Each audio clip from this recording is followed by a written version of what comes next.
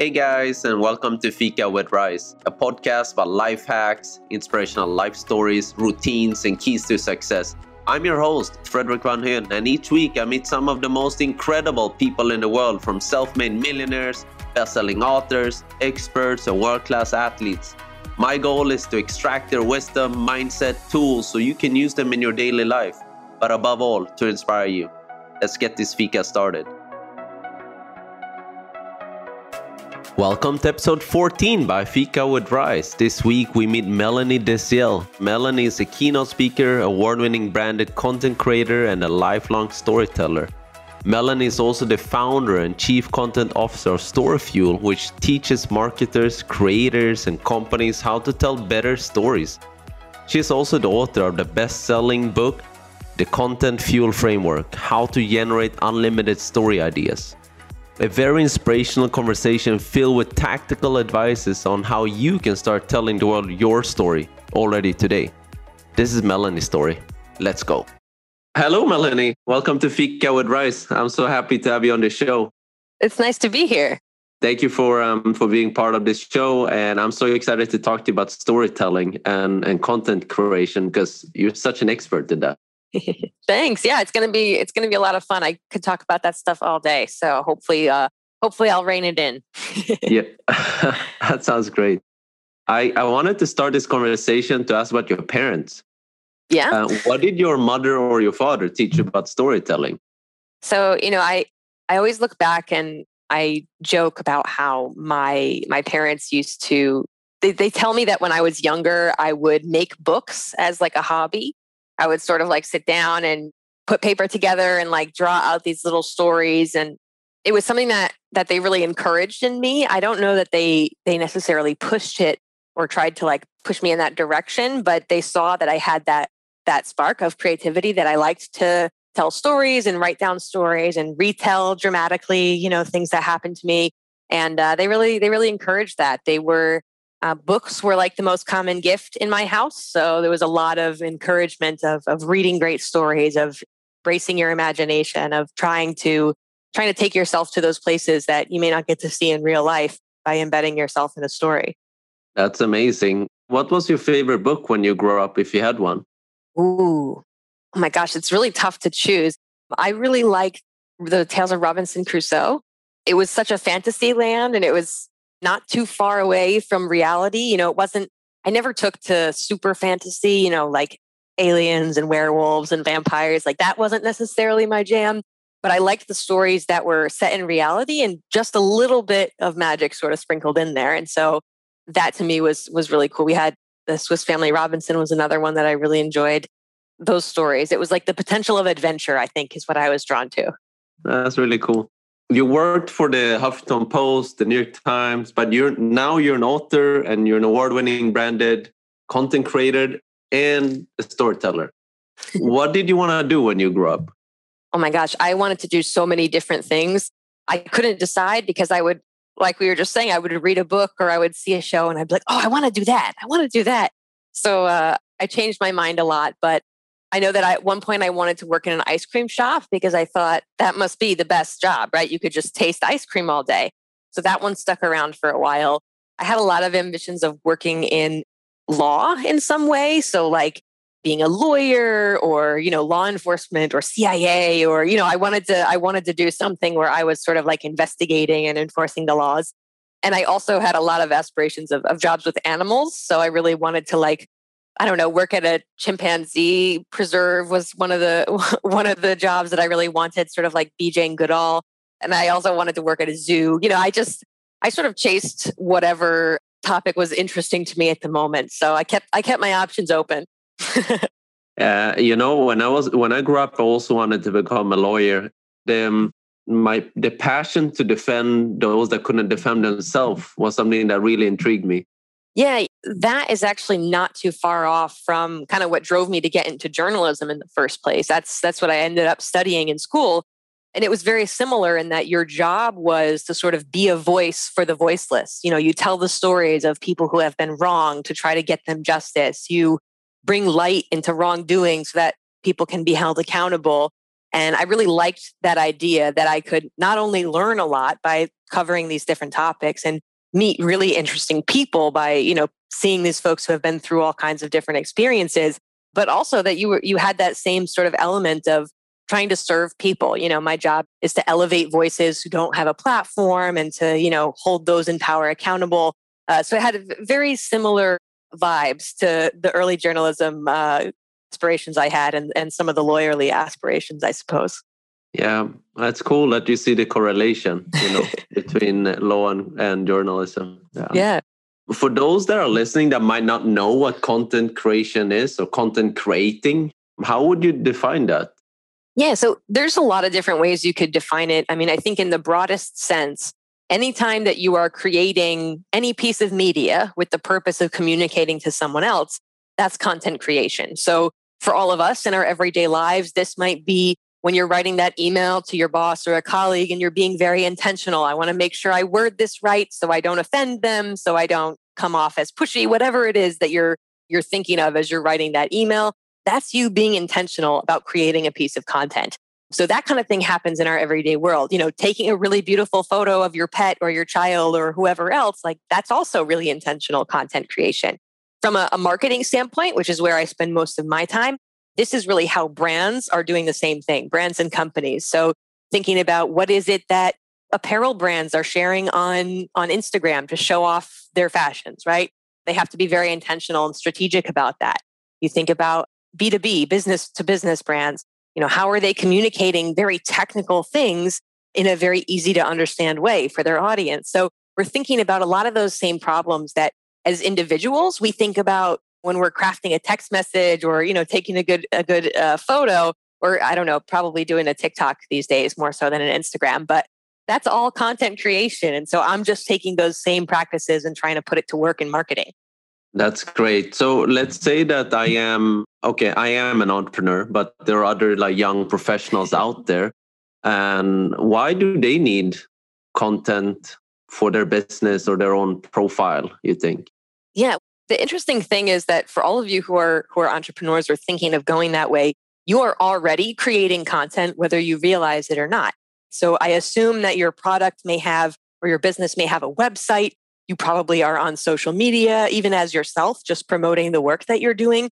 All of that is content creation. The emails you write, the social media activity, packaging for a product, or the way you describe services on your website, all of that is content. So we need content in order to be able to communicate with our audience. If we just create our product or our service and then sit in an empty room and hope someone just magically finds out about it through telepathy, like that's probably not going to work out well. So if we want to spread our message, if we want to reach new audience, then we need content to do that. And so, like I said, we're all doing it anyway. So it makes sense for us to spend a little extra time to do it with some intention, to really think about things like what's the impression that I'm giving when I share this type of thing, or what kind of tone of voice, would make the most sense. Should I be authoritative? Should I be funny and relatable?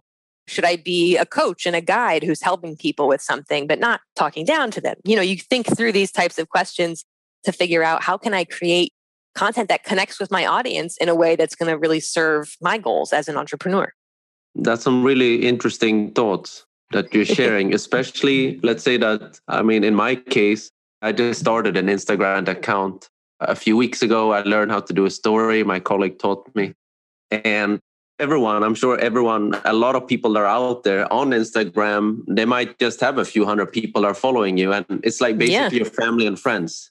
Sure. So how would you know what type of content to put out there? Because at the same time, you want to promote your own profession or your services or whatever you're selling. But at the same time, your friends might not be the customers to that. Well, that's right. I think I like to draw a lot of analogies to our everyday life because I think so much of marketing and storytelling, it's very intangible. Like it's all just made up, non-physical things happening on the internet, right? But I like to think of it sort of the way we dress and show up in our everyday life. So we understand that if we're at home, we can kind of be casual, we can wear whatever we want. But if we're going to work or to a job interview or an award ceremony, somewhere where we want to impress people and we want to look professional, we know we've got to put a little bit of polish on, right? So you might put on a tie or a suit or a jacket or maybe different shoes that are shinier than normal, right? You make those small tweaks. You're still you and you're still yourself. You're just showing up a little bit differently because you're showing up in a different place, in a different context.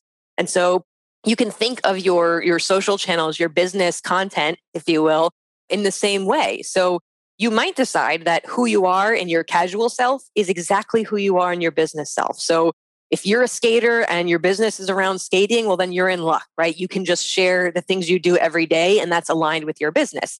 But if in your personal life, that's kind of separate from the brand that you're creating, you don't want your face to be the face of the brand or of your company, then you might need to create those two separate accounts or those two separate voices that you can use so that you kind of have your sweatpants and hoodie self at home, right? For your family and friends on one account, but you have your suit and tie version of yourself for your business account so you can make the impression you want to make. It can be tough to know what exactly you should talk about. I wrote a book about this, not to be too self-promotional, but I wrote a book called The Content Fuel Framework, How to Generate Unlimited Story Ideas. So the book can definitely help with that. But another thing you can just do is talk to your customers, talk to the people who you're trying to reach. Who do they trust? Who do they listen to? What type of content do they watch? Which social platforms are they on, right? Just by having that conversation, you'll start to understand, well, if this is the stuff that they like and this is where they look for it, then I should create stuff like that and I should put it where they're looking for it, right? That would be my recommendation. Start with really good conversations with your target audience. Even if you don't have them yet, make some introductions, have those conversations and you'll get lots of ideas about what they're looking for and where. Thank you for that, Melanie. Yeah. I'm sure, there's a lot of business owners, young professionals, a lot of entrepreneurs like yourself and myself. They're creating content. We think we know our audience. We're putting out the content out there on social media, on LinkedIn, TikTok, Instagram, and so on. What are the top 2 or 3 most common mistakes people do when they're putting out content? Yeah, so one that happens, and this is especially true for entrepreneurs, for solopreneurs, the first one is to try to be everywhere at the same time. In an ideal world, if we had 20 people on our team, then sure, we could be active on every single social platform. We could be putting out content every day, posting everywhere every day. That would be amazing. But we're not there yet, most of us, right? So it's really important to choose where you're going to put your most effort and really go all in on that. I would much rather see an entrepreneur or a budding business spend most of their time creating Instagram content or LinkedIn content, whatever makes sense for you, wherever your audience hangs out, like we talked about before. I would much rather see you put 80 or 90% of your effort into 1 or 2 platforms than to spread yourself thin and put 5 or 10% effort into a whole bunch of different platforms. Because when you can't dedicate enough time to it, enough resources, none of them are going to get the results you want. So my recommendation is always go ahead and secure those handles. I know we want to get like the right usernames and everything's aligned. Put up your logo and direct people in that bio to wherever you're going to spend most of your time. Send people over to Instagram, send people over to TikTok, send people to your Facebook page, whatever it is that you're dedicating that resources to, do that, because that's spreading yourself too thin and not seeing any results is a really common mistake early on. That's some good tips. Very good tips. So let's say that I am an entrepreneur. I'm thinking about starting to tell my story. I've chosen Instagram and LinkedIn, for example. Mm-hmm. What are some other 2-3 actionable tips that you can share that anyone can start with today? Like, how should one start? Yeah, well, a few things I like to remind people is that your everyday life is a really great source of content. And again, that's going to depend on how much of your personality is your brand. Like, are you the brand in the company or is the company, its own logo and entity? So look for opportunities to create content in your everyday life. So here's a really tactical example of that. If you are answering a lot of emails for customers who are asking questions, those answers are probably really good contenders for a blog post because lots of people have that question. So you already wrote the answer to the email, right? You already gave the explanation of how to fix that problem. Why not just take that and turn it into a blog post or turn it into a quick post on LinkedIn? So mining your everyday life, look for content. It's hidden everywhere in what you're doing already, rather than having to create additional work for yourself. And the other thing I always recommend is to create content in batches. So again, coming at you with the analogy, when you do laundry, you save up your laundry for a period of time, right? And then you do the whole load of laundry at once. You don't wake up in the morning and wash the one shirt that you want to wear that day, right? That wouldn't make any sense. It'd be a lot of extra work and you'd be going back and forth to the laundry all the time. So if you think about your content the same way, if you want to be posting on LinkedIn and Instagram every day, why are you going back to that laundry every single day, right? Why don't you spend some time on a Monday or a Saturday and build up 7 or 8 posts, write them in advance, pick the photos. That way you have them ready to go. You could dedicate one chunk of time, stay in that right mindset for content creation, and then just roll them out, right? Use your outfits over the course of a week until it's time to do next week's load. That's a really good tactical advice. I love that, Melanie. I love that. Do you think try to be as practical as possible, because I think sometimes what happens, honestly, is we look at the people in our industry and our space who are very, very successful, people like who are influencers, and it seems from the outside like they have it all figured out, like it's easy for them. And what we don't realize is that behind the scenes, those people generally have a lot of support. They probably have someone managing their social media for them. They probably have software and tools that they're using to optimize it, to edit the photos. They probably have an assistant who's making sure that all this stuff goes out on time. If there's someone like Gary Vaynerchuk, they might have a 40-person team managing the content that they create. And so I think it's really important, especially for entrepreneurs who are starting out, to understand that you don't have to be that. You don't have to do that right away. You are one human. You only have 24 hours in a day, and your business needs a lot of those hours. So let's be strategic about where we put our time. Let's create our content in batches so that it's ready to roll out and it doesn't distract us from building our business throughout the week. So I think it's just important to be realistic. I don't want folks to feel like they're a failure if they can't somehow on the side operate world-class Fortune 500 marketing enterprise just on the side while also building a business. It's true. I love that analogy of doing the laundry. It's amazing, Melanie. I think analogies are really, really helpful because sometimes when you take a marketing activity or a business activity and you just compare it to everyday life, you're like, oh, of course, that makes so much sense. Why hadn't I thought of it that way? It's true. I train martial arts on the side, Brazilian Jiu-Jitsu, and some things are really complicated. And my coach, my professor, he always breaks it down in analogies, and I love it because it's so easy to remember.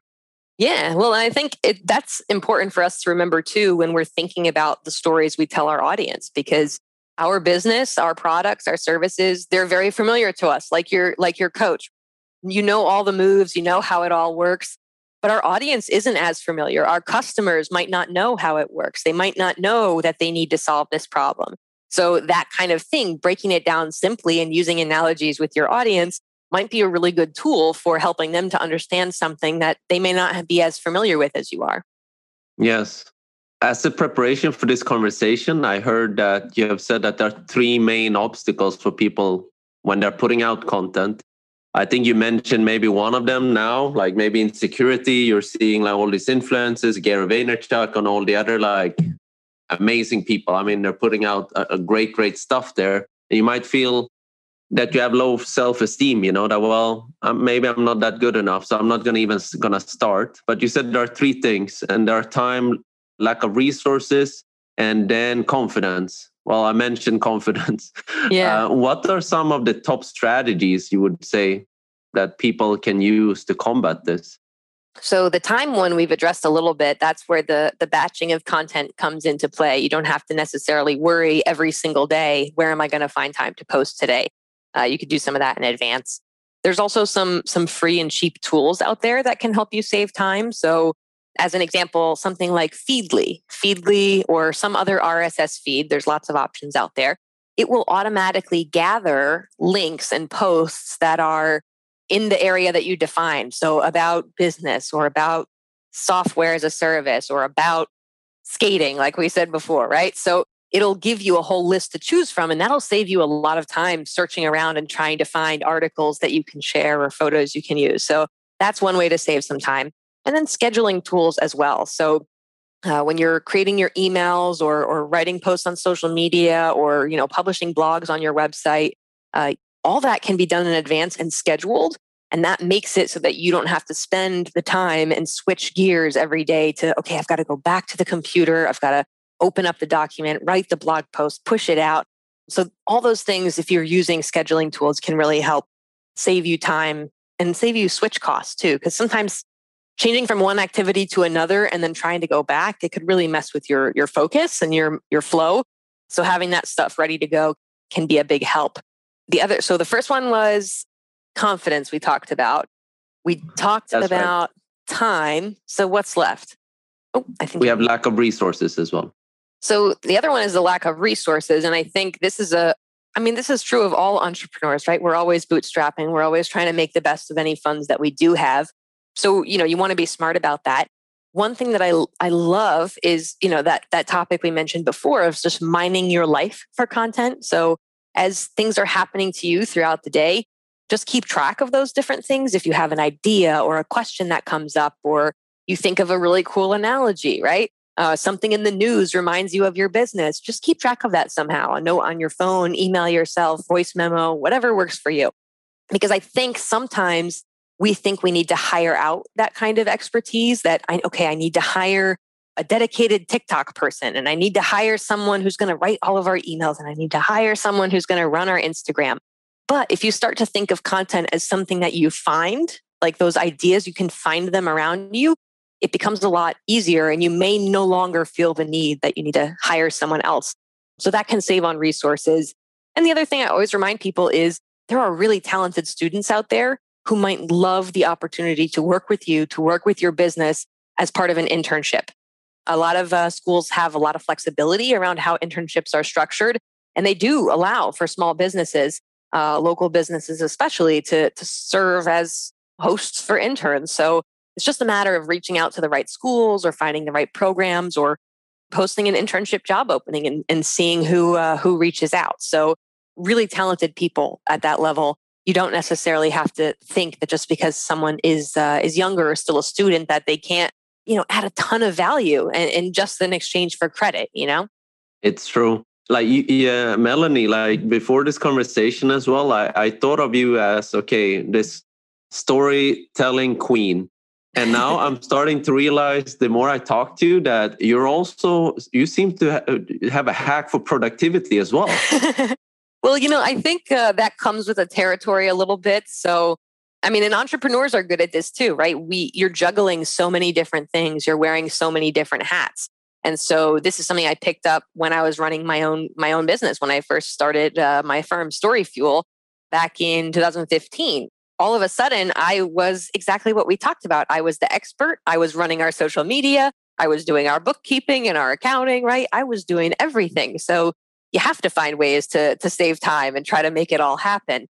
And luckily, 2 years ago, I had my daughter, and that has certainly helped me learn how to multitask and save time.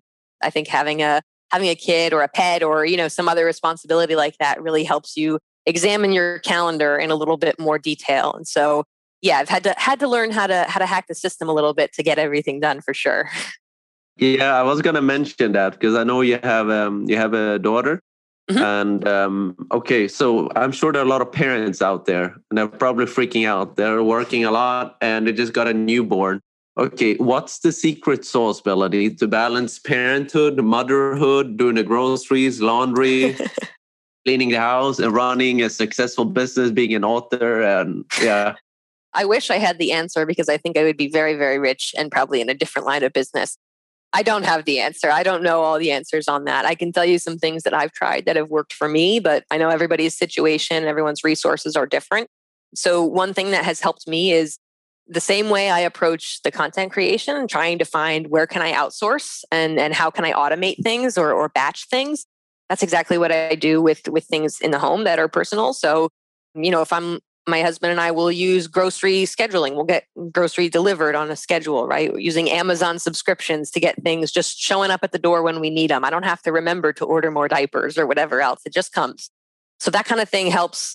You don't have to think of it, and you also don't have to make the time to go do it. So if you have the ability to do something like that, set up ordering, automatic subscriptions, things like that, that always takes some things off your plate. The other thing, and I don't know, it's kind of tough to say this without it sounding really depressing. So I don't mean it this way. But I think it's important when you have a new one at home, especially, a second one even, to lower your expectations a little bit. And I don't mean settle. That's not how I mean it. What I mean is if you expect yourself to be able to perform at the same level, to keep your house equally as clean, to be equally as fit, and to be equally as financially stable when you are single and unencumbered as when you are tired and exhausted and you have more people in your home and more mouths to feed and you're stressed, like those situations aren't the same. And so if you're looking at your body or how clean your home is or whatever else and thinking this isn't as good as it used to be, like that's right, because you're in a different situation than you used to be in, right?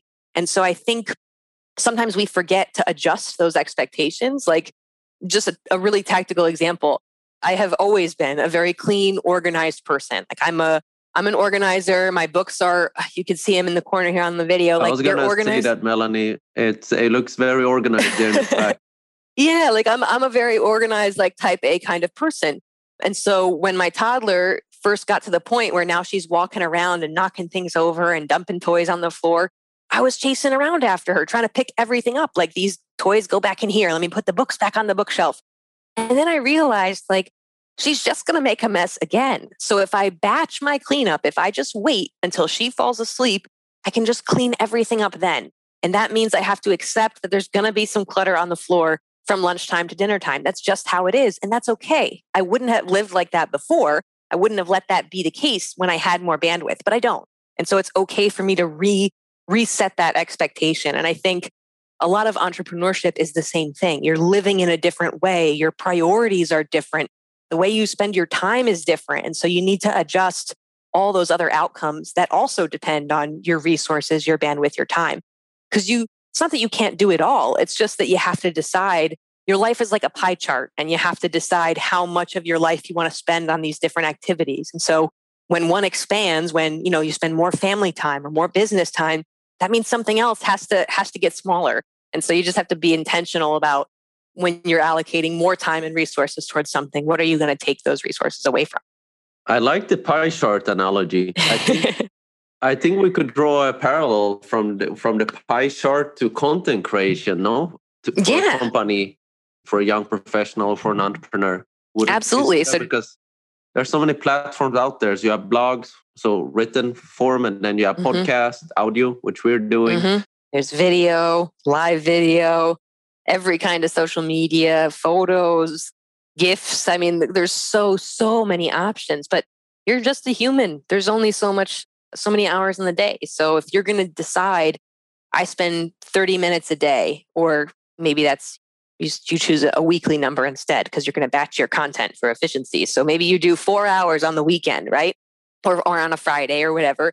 Decide how much time you're willing to allocate to it, and then decide where that time is going to come from. That might mean that you have to spend less time doing something else. So just be intentional about that and figure out where you're going to trade those hours from one activity to another. Yes, and I think that that number of hours, it's individual. It could be like 2 hours for you, could be 5 for me, and 30 minutes for somebody else. Yeah, well, and there's a couple of factors that influence that. I mean, the first would be your own personal skill sets and passions. So for example, for me, I'm a writer first. I studied journalism. I know that I can put out thousands of words a day if I really need to, right? I could write until the cows come home. But if you ask me to produce a podcast or edit a video, that's going to take me a much longer time, because my skills, my experience, and my interests, frankly, are not as well aligned. So thinking about your own skills and interests, where those are, that's one way to do it, right? If I want to spend the least amount of time, how can I make best use of the skills that I have? If you're good at audio, you're good at video, you're good at writing or photography, like lean into that. And the other thing that you want to think about too is like, what is your audience most interested in?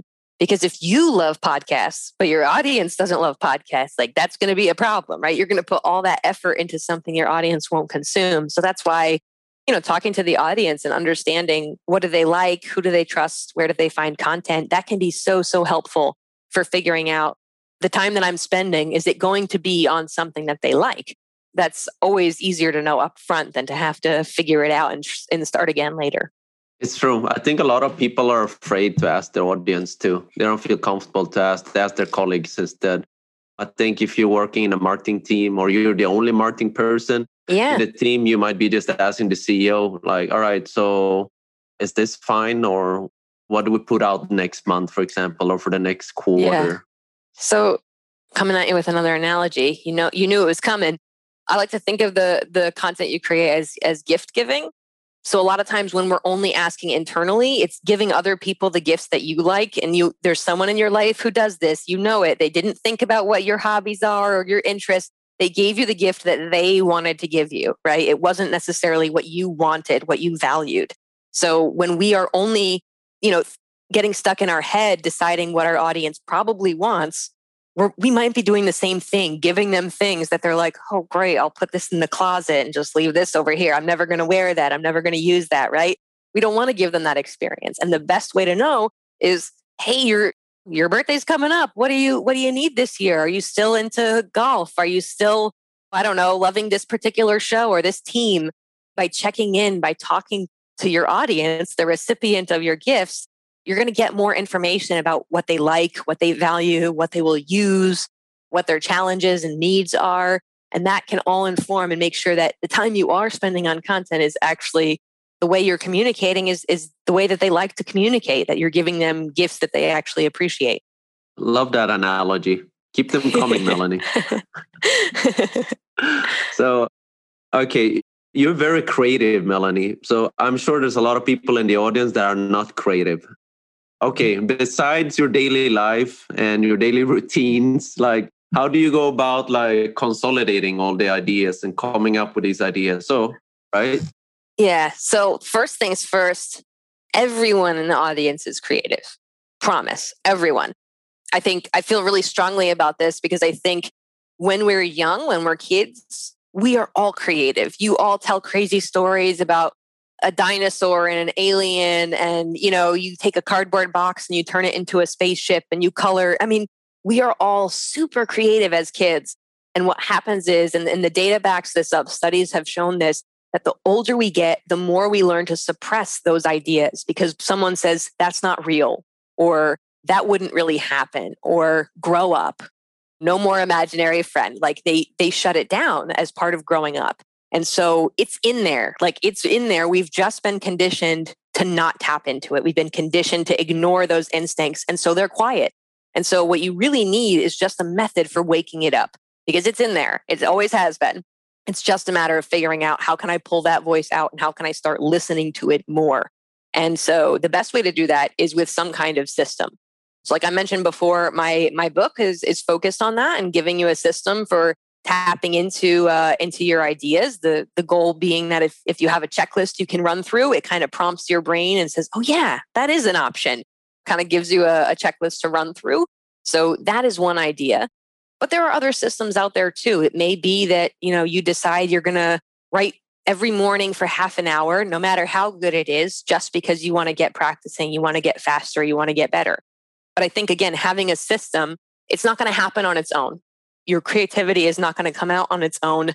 You need to give it some confines. You need to give it a schedule. You need to give it some guardrails and say, okay, this is creative time. This is time to speak up and let that voice be free. You need to give it that permission. Yes. Okay. And turn off your phone and all the notifications so you don't switch. Yeah. The tactical stuff too. Yeah. Make sure you're you're in an environment that you work best. I think it's really tempting to say like you need to go in your office and you need to close the door and you need to light a candle. But like everyone's ideal working conditions are different. For some people, going for a walk in nature will make all of their ideas just come to them. Maybe for some people it's working out. I need to go on a run or lift some weights and I'm suddenly going to feel like I've got creative energy. For me, I really like to work in cafes. I love the energy of being in a whole group of people who are working on their own things, connecting with people. Just the energy of that kind of place, the sounds and the feeling of it really lights me up. And so I know that if I want to get some creative work done, it's not going to happen at my desk. It's not going to happen sort of bottled up and forced. For me, if I want to get myself in my creative mindset, I know that voice talks loudest when I'm in a group of other creatives who are doing what they love. Yeah, I think it's important to find your where you can find your zone I think that's important, and it's individual as well. What question? I mean, there might be some questions that you might have already, some set questions that you might have that you ask yourself when developing content as an entrepreneur. Are there a set of questions? Yeah, for sure. So for every piece of content that I'm trying to come up with, there's actually two key questions that I always ask. So the first one is, what will this content be about? What's the focus? What is the way we're going to approach this story? Are we going to talk about people or history or data or something else? How are we going to tell this story? So that's the first one, the focus. And then the second one is the format. So once we know our focus and we say, okay, I'm going to tell a story about how I came up with the idea for this product or the history of this particular product type, for example. Then the question you ask is, what's the best way to bring that to life? What's the best way to bring that to life? So that's where the conversation would come in about, should this be a video or a blog post or a podcast or something else? So those are two questions that I make sure are always part of a content conversation. What's the focus? And then which format is best to bring it to life? That's two very good questions. And then batch that every Monday, exactly. Every Sunday, whenever you want to work on that. Okay. That's right. That's great. That's a really cool, really good tactical advice and very good questions. That's really what the premise of the book is about too. So in the book, I walk through a bunch of different focuses and a bunch of different formats to kind of coach you through. If you're feeling stuck, here are what some of those options might be, and here are some examples of how that comes to life. And there's also a section in each chapter, like, here are questions to consider. So if you're thinking about making a video, here's what you want to think about. Are you going to be on camera? Is the lighting sufficient? It's giving you all those different prompts to kind of walk you through, get you one step closer to making that content come to life. So you're an amazing storyteller, Melanie, but you're also a great entrepreneur with so much finesse and creativity, from my perspective. And before this conversation, I heard that you pitched yourself as a guest to over 80 podcasts. Oh, yeah. And Facebook live shows. How did you go about doing that? Yeah. So I'm very lucky in that when my last sort of full-time job where I was doing what I really love, I was at the New York Times. And as part of my role there, I was already appearing on a couple podcasts to talk about the work that our team did. I spoke at a conference and shared some research that our team had done. So I was already sort of playing in that space just a little bit. But I knew that I liked it and I wanted to do more of it. So I did what I think most entrepreneurs do. I dove it all in and I studied and I read and I tried to figure out, how can I learn to be a better speaker? How can I learn to be a good podcast guest? And so it's a numbers game. So when I first started joining podcasts and things like that, I would just reach out and ask, hey, I listened to your show, and you have to be truthful, right? I listened to your show. I think I could add some value to your audience. Here's what I think we could talk about. If you think it's a fit, let me know. If not, no problem. So I did a lot of that kind of outreach just to get started. It's like cold calling, right? The good news is that once you get started, like many things in life, it comes with momentum. So once I had been on 5 shows, some people were hearing me on those shows and inviting me on other shows. And then once I had done 10 or 15 shows, people were hearing me on those shows and inviting me on theirs, right? So it kind of snowballed. It built a lot of momentum for itself. And so, yeah, this was early 2020 was my major push. My book had come out and it was just the beginning of lockdown. And so I had to cancel my book tour. I had to cancel all the book signings. I was really bummed out. But I thought, okay, what can I do? And what I can do is meet people remotely. So that's when I just went all in and I was like calling up all the friends, calling in all the favors. And I was like, hey, let's do a virtual book tour. Can I come on your podcast? Can I come on your Facebook Live show? Join you on your Instagram Live? Like, what can I do to meet and talk to as many people as possible during the same time so that I can spread the word and add as much value in a short window?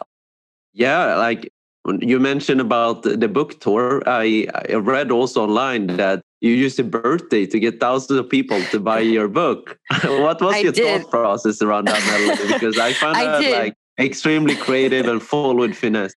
Yeah, so I mean, it was a little unconventional, but basically around 6 months after my book had come out, my birthday was coming up. And I thought, well, birthdays is a time where people think of gifts and, you like to be nice to the person whose birthday it is. So I thought, here's what I'll do. I'll bring the price of my ebook down to 99 cents because $1 is easy. Anybody could hopefully have $1 if they're looking for a resource like this. I'll bring it down to $1 and I'll say, hey, it's my birthday. To help me celebrate, would you help me get this book to the top of the charts, right? And you can do that by just buying a copy of the ebook for 99 cents. And so it was sort of this collective excitement where people felt like they were a part of something.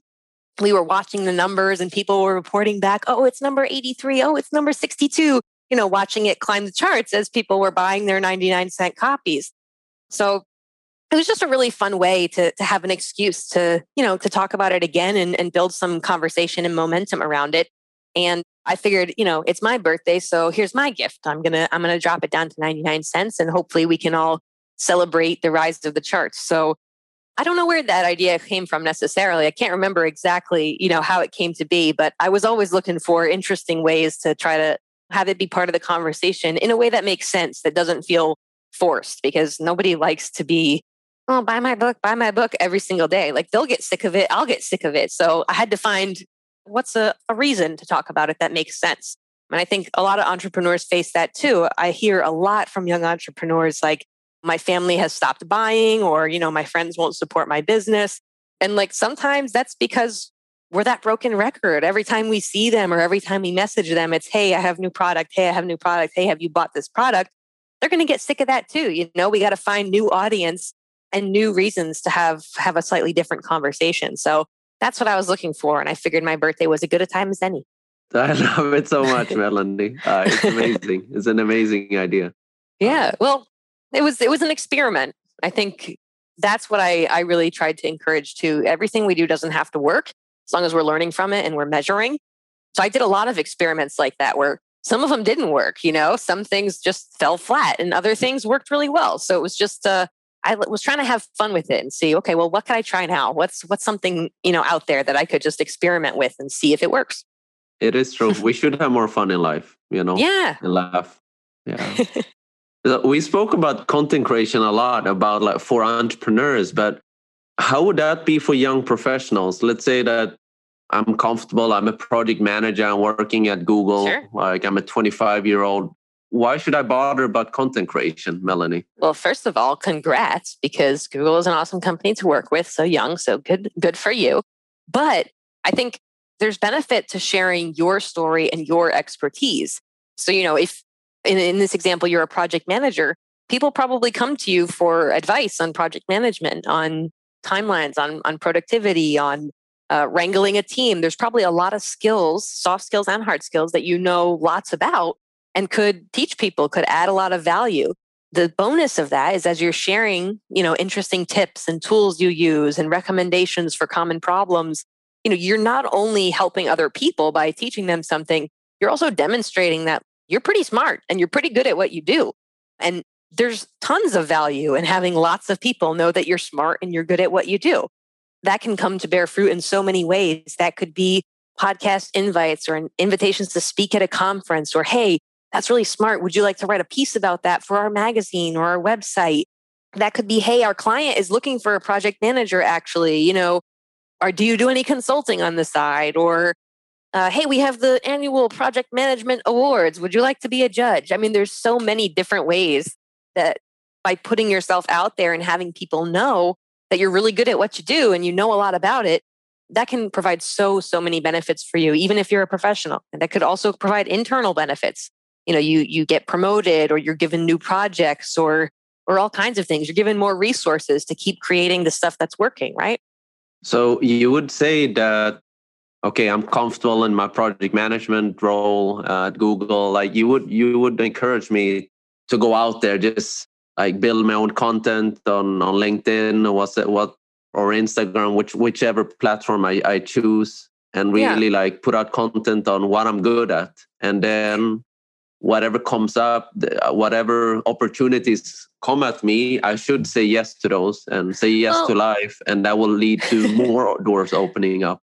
Yeah, of course. Like, with the realistic understanding that, not all of us are able to use our time outside of work to do those kinds of things. If you have other responsibilities, like, I'm not going to shame you for saying you don't have time to blog. That's life, right?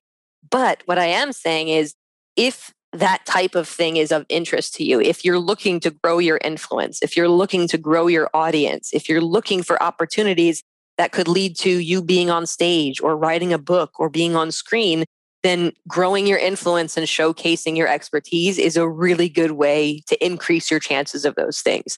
And so if those kinds of goals are important to you, then it would probably be a really good idea to start showing all of those skills on whatever channels you're comfortable with and make sure that people know how smart you are. They know that you know your stuff. They know that they can count on you to answer questions and solve problems. They know that you are someone who likes to teach and share with others. And so they can invite you into situations where you can continue to teach and share with others. I think that's a great advice, Melanie. I think a lot of people, like I said, we've spoken a lot about entrepreneurs like yourself and me, but there's a lot of people out there that are very comfortable in their jobs, and they're not thinking about content creation, or their stories. And I think it's also, we all have seasons in life. I really believe that, there are certain times where this is going to be a great idea for you. If you are young, new in your career, you're unencumbered, you have the freedom and the time to be able to do these kinds of things, you want upward mobility, you're trying to rise in the ranks and get promoted and get awards, right? Then this is a really good thing for you to do. If you're later in your career, you are really happy where you are, you're not trying to move up from where you are, you're comfortable and you like this role and this is where you want to be, and maybe your family or home life doesn't allow you to build bigger than where you are at the moment, then this is probably not a great use of your time. Like I won't lie to anyone and say you have to be doing this stuff. The reality is sometimes caring for your newborn or taking care of an aging parent or caring for your own physical and mental health, or I don't know, putting all in on a project you currently have in front of you, that may be a better use of your time in a lot of cases. But there may be a time when this is a good use of your time and helps get you closer toward whatever goals are important at that time. Melanie, I have a question that is not related to content creation. So Sure. Both of us were very young, right? But let's say that we go, imagine your 95-year-old self coming back in time, meeting your 25-year-old Melanie. What would she tell you? Oof. I think a couple of things. I think that I wish I knew younger how to stand in my worth, which I know feels very like woo-woo, new agey. But what I mean is I used to find out, for example, that someone doing a similar job was getting paid more than me, and it would make me feel bad, right? Like, oh, I must be bad. I must not be as good, right? And I wish that I had the confidence then, like I do now, and hopefully it will as an elder, to say, hey, this is what I'm worth, and this is what this situation should be. Not being entitled and demanding things that aren't expected, but knowing when I am not being compensated for what I'm providing, or when I'm not being, given the acknowledgement or the compensation that is relevant for the work I'm doing. And I think had I known that earlier, I could probably be making a lot more now, because this is the kind of thing that compounds. If you don't stand up in your first job, then when you go get your next job, you're only going to get a little bit of an increase. And if you don't stand up in that job, you're only going to get a little bit of an increase next time. If you start early and negotiate higher, then you get to make much bigger jumps as you go. And so I wish I had learned to fight that fight and stand up for myself in that regard sooner. So definitely tell myself that. What else would I do? I don't know. I'd probably tell myself to just be healthier, I'm sure. I look back on decisions we've all made when we were much younger, and I'm like, man, I should have drank more water and ate healthier, and probably worked out more just so that I was setting my body up for long-term success. Yeah, I think the first advice, that's a good one, Melanie. You know what? And also I've been interviewing I'm speaking to a lot of women on the podcast, and it made me, I was doing some homework on the side, and because your advice and your realization, it's not the first time I've heard it. And I've read a lot of studies that actually there's a common thread. There's a lot of women that feel uncomfortable to speak about their worth or asking for a raise, Yeah, well, I think a big part of it, and I know this is not at all our topic, but a big part of it is how our society, the expectations that society places on genders differently. The expectation for men is if you're assertive and aggressive and motivated and you push back and you stand up for yourself, that's a good thing. Like you are ambitious, you are a leader, right? Like you're going to get things done. Typically, if a woman is aggressive and assertive and stands up for themselves, is really pushing, then they're not necessarily seen in the same positive light. That's someone who is, they're not likable, or, they're too career focused, right? It's like a negative thing for women to often have some of those same characteristics. And so, yeah, it's a lot harder to stand up, and it's a lot harder to be heard, even if you are standing up and speaking about those things, which is also why, I mean, if this makes people feel more comfortable, especially if you're a young woman, a young professional, always bring the data, because it is easy to feel insecure in what you're asking for. If you're saying, I think I deserve this, it is much harder to argue with, this is the market rate for this role. I looked at 10 other roles with the same title. The average is X dollars more than mine. I believe that I therefore deserve an adjusted salary of X dollars more. It's not your opinion. You're bringing the data, right? And it's sometimes, if you're not feeling as confident, having the data to back you up can sometimes make that conversation a little easier. Yeah, that's a good advice. What's the biggest misconception about content creation, you would say, Melanie? I think people think it's super easy. And I don't mean to discourage anyone, because there are certainly, as we talked about, ways to make it take less time and less resources. But I think that it's one of those, everyone thinks that they can do it, and they don't necessarily know the work and the thought and the effort that goes into it. We see this all the time. You see an artist sell a painting for $500,000 and everyone goes, I could do that.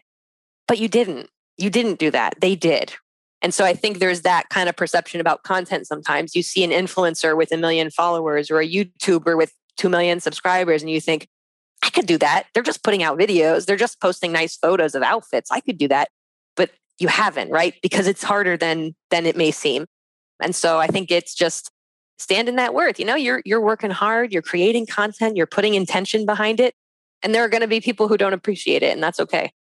Yeah, it is true. You're completely naked out there, when you're putting out content. Yeah, it's a vulnerable thing. Yeah. You're an avid reader, Melanie. Yes. And you're an author. So can you name 1 to 3 books that have massively impacted your life? Yes, I can. Let's see. So the book Everybody Writes by Ann Handley, it might even be in view. Actually, it's not in view because I took it out to give it to someone. But Ann Handley's book, Everybody Writes, I think everyone should read it, because, we all write text messages and emails and notes to a friend, letters, postcards, like you write. So this book is really great for helping you do that more intentionally, more strategically. I recommend it to everyone. I tweeted the other day, I have ordered this book as a gift for people so many times that Amazon is like, you've ordered this 13 times before. Did you mean to order it again? And I'm like, yes, I did. So that's a top one for sure. Phil M. Jones has a book called Exactly What to Say, which is all about the kind of the power of language and how making intentional choices with the language that you use can really change the outcomes. So just a tactical example from that book, the difference between, hey, would you help me with something? Or would you be open to helping me with something? It's really the same question, but in one, you're asking for a favor, and one, you're asking them to be open-minded. And everyone loves to be seen as open-minded, right? Of course, I would consider it. I wouldn't be a monster and not even consider your question, right? So little language swaps like that can be very impactful. So that's Phil M. Jones, Exactly What to Say. And the third one, do I have that one up here? Yes, I do. This is Invisible Women. Invisible Women. So very aligned with the last topic we were just talking about here. Data bias in a world designed for men. So what's really interesting about this book is it just points out some of those gaps, some of those things that happen, whether it's, unequal wages or all those instances where data didn't take gender into consideration. And as a result, there was a negative outcome. So my favorite example from this book, every car, they always advertise their safety rating, right? It's 5-star, crash tested, whatever it is. Well, they're only required to use dummies of male body proportions when they do crash testing. That's it. They're only required. So it's the driver's seat, average height of 6 feet, average weight of 225. They are not required to test with a female body, a female dummy. So that's different proportions. Our body parts fall at different points. The way a seatbelt lands on us is very different. And then even those that do voluntarily add the female dummies, they put them in the passenger seat, which again, very different experience driving versus being in the passenger seat, right? So what that means is unintentionally, every car safety rating you've ever seen only applies to men without even realizing it. It only applies to men. And the result of that oversight on data is that women tend to die in the same types of car accidents or be more seriously injured because the safety wasn't tested for their height, for their weight, for their bodies, right? Same thing with medical dose. Did it ever think it's weird that like a 40-year-old man who weighs 225 and a 16-year-old girl who weighs 98 pounds take the same dose of medication as an adult? Kind of weird, right? So that book just really opened my eyes to making sure that I'm considering all the possibilities and that the decisions we make as business owners, especially, they could have unintended consequences. And we need to be mindful of all the effects of those things. So that book definitely opened my eyes in so many ways. Wow. You know what? I loved how you were like, just not giving me the titles. You were like, all right, this is the biggest takeaway. 1, 2, 3. This is the next book, 1, 2, 3. So amazing example, yeah, and how great you are and like really telling a good story, you know, from your everyday life here. So. Yeah, for sure. Melanie, I had so much fun. I learned so much from you, and I'm sure our audience learned a lot from you as well. Where can people find you to learn more about you, and where can they go to say hello to you on social media? And is there anything you would like them to check out for sure? Specifically? Yeah. So if you want to learn more about generating story ideas, of course, you're welcome to check out the book, which is The Content Fuel Framework, How to Generate Unlimited Story Ideas. If you go to contentfuelframework.com, that'll take you to my website. You can see all your options for buying it, but you'll also find my social links there. You'll find some downloadable resources that can help you with your content and with, conversions on your business on social media and things like that. And you'll also just see more about me and some of the things that I'm up to, other podcasts that I'm joining and articles that I'm writing. So head to the website. It's contentfuelframework.com. And if you look for me on social media, Melanie Deziel, Deziel, you will find me. There is usually only one of me. You'll probably know that it's me. And I spend most of my time on Twitter. So if you're a Twitter person too, then you can definitely find me and connect with me there. Thank you very much, Melanie. Thanks for letting me share my story. Thank you for listening to Fika with Rice. I hope you enjoyed the show. Who do you want to have on our show? Let us know by sending me an email at frederick@absoluteinternship.com. And before you go, if you like this conversation, don't forget to subscribe to our show on Apple Podcasts, Google Podcasts, YouTube, or Spotify to get to listen to more inspirational stories and life hacks. We'll really appreciate it. See you next time, and much gratitude for listening.